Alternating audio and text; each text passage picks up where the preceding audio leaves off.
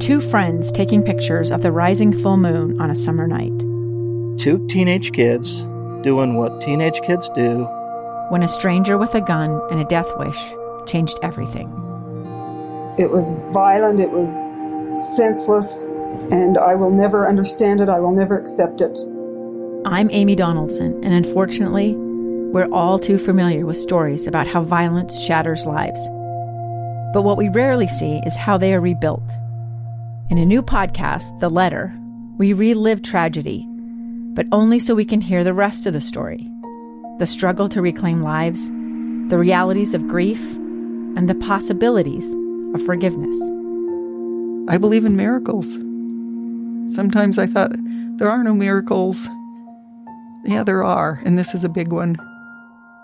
Follow The Letter at theletterpodcast.com or wherever you get your podcasts. Utah's best athletes count on flexibility, speed, strength. And the Jazz pick up their 22nd assist. So they count on University of Utah Health. Real Soleil puts this game away. And so can you. Leading doctors, a world-class environment, award-winning innovation, care to be great. 14 unanswered by the Utes. University of Utah Health, caring for Utah's best and yours. Schedule your appointment now at uofuhealth.org/care to be great.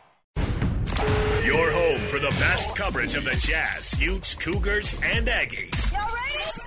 This is Unrivaled with Scott Mitchell and Alex Keary. It's our show, all right? Presented by G2G Bars on 97.5, the KSL Sports Zone.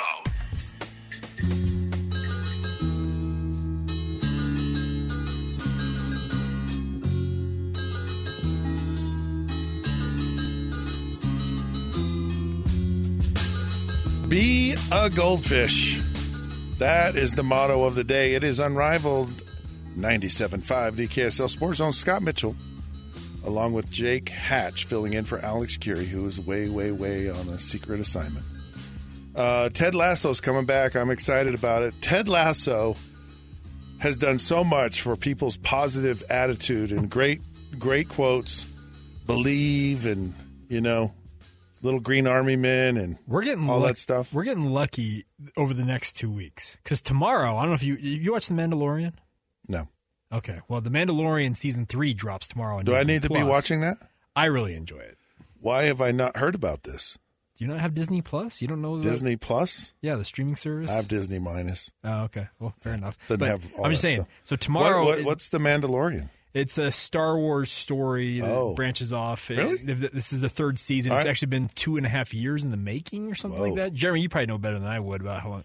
It's been a hot minute since they last were on, but that's coming out tomorrow. So that debuts tomorrow. Oh. And then 2 weeks from tomorrow, it's the Ted Lasso debut on Apple TV+. Yes. Got to have all the streaming services.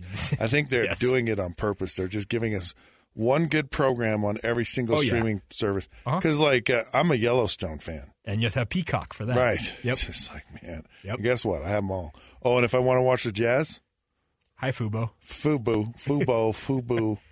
Speaking of wanting to watch the Jazz. Well, that might be changing. Good little segue there, wasn't it? Yeah, well done.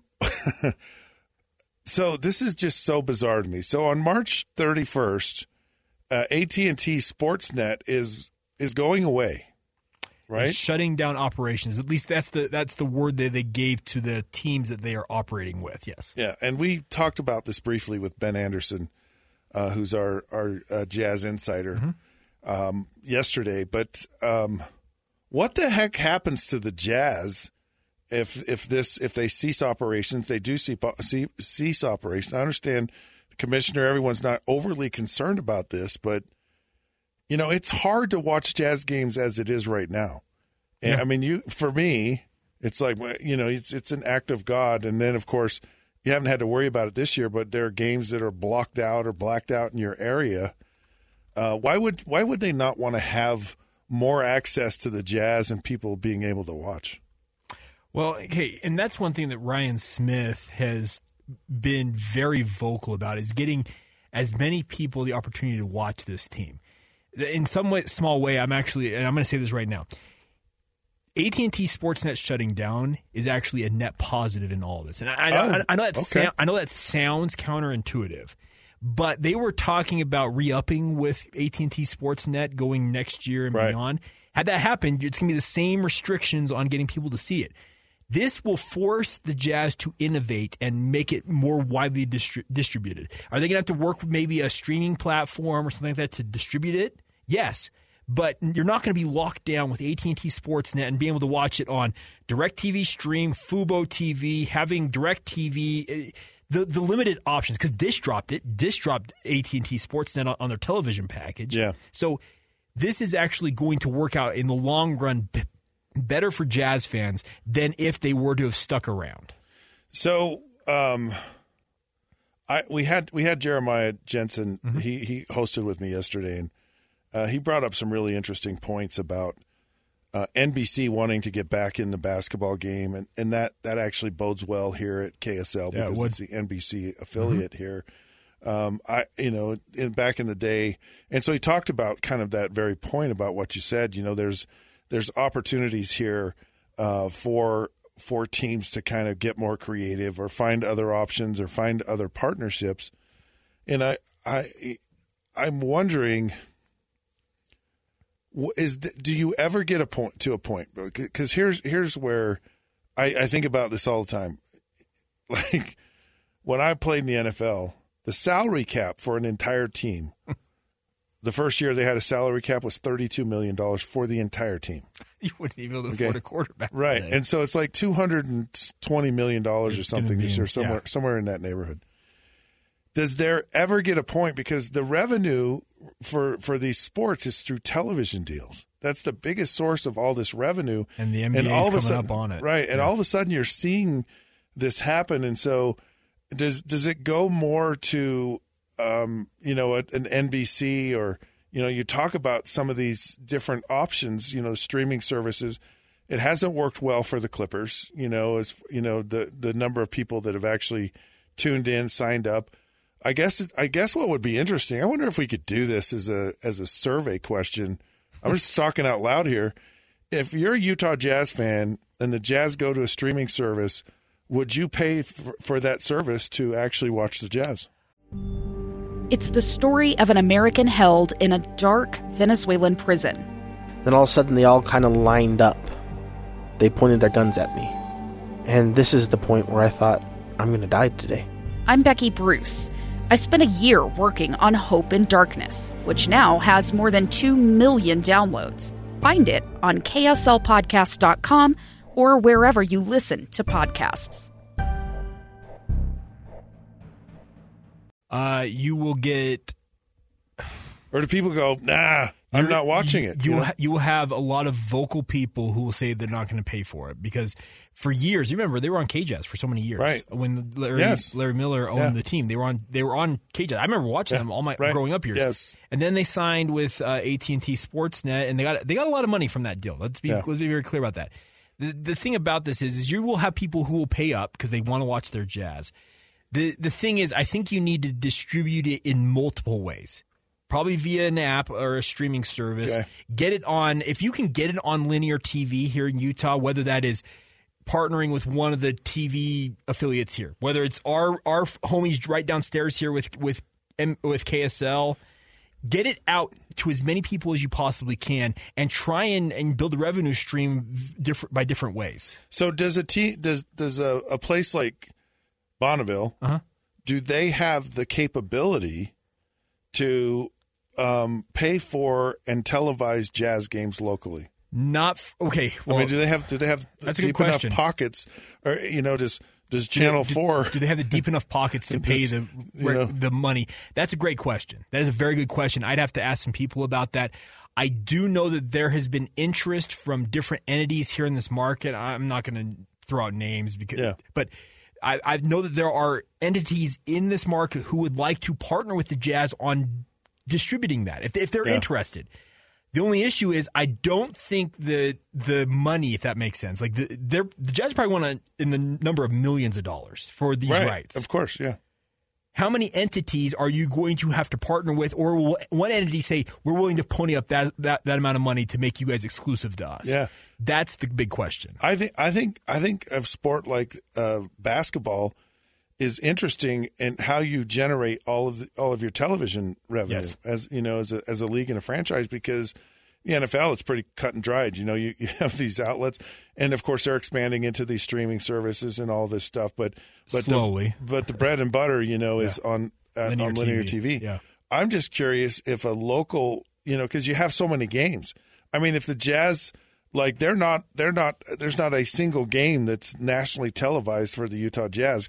Can basketball go to a model like that where every single NBA game is broadcast on some station somewhere? Apparently not.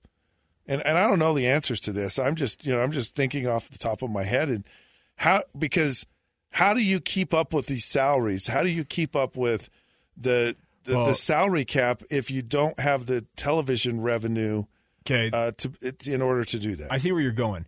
The bigger thing is the national deals of the TV. The NBA is going to partner with probably ESPN. NBC says they want back in. Yeah. TNT, I'm sure, is going to bid on it. Yep. Heck, CBS, anybody's going to partner with and try and get a partnership with the NBA, because it's outside of the NFL. It's one of the bigger cash cows in terms of TV rights. Right.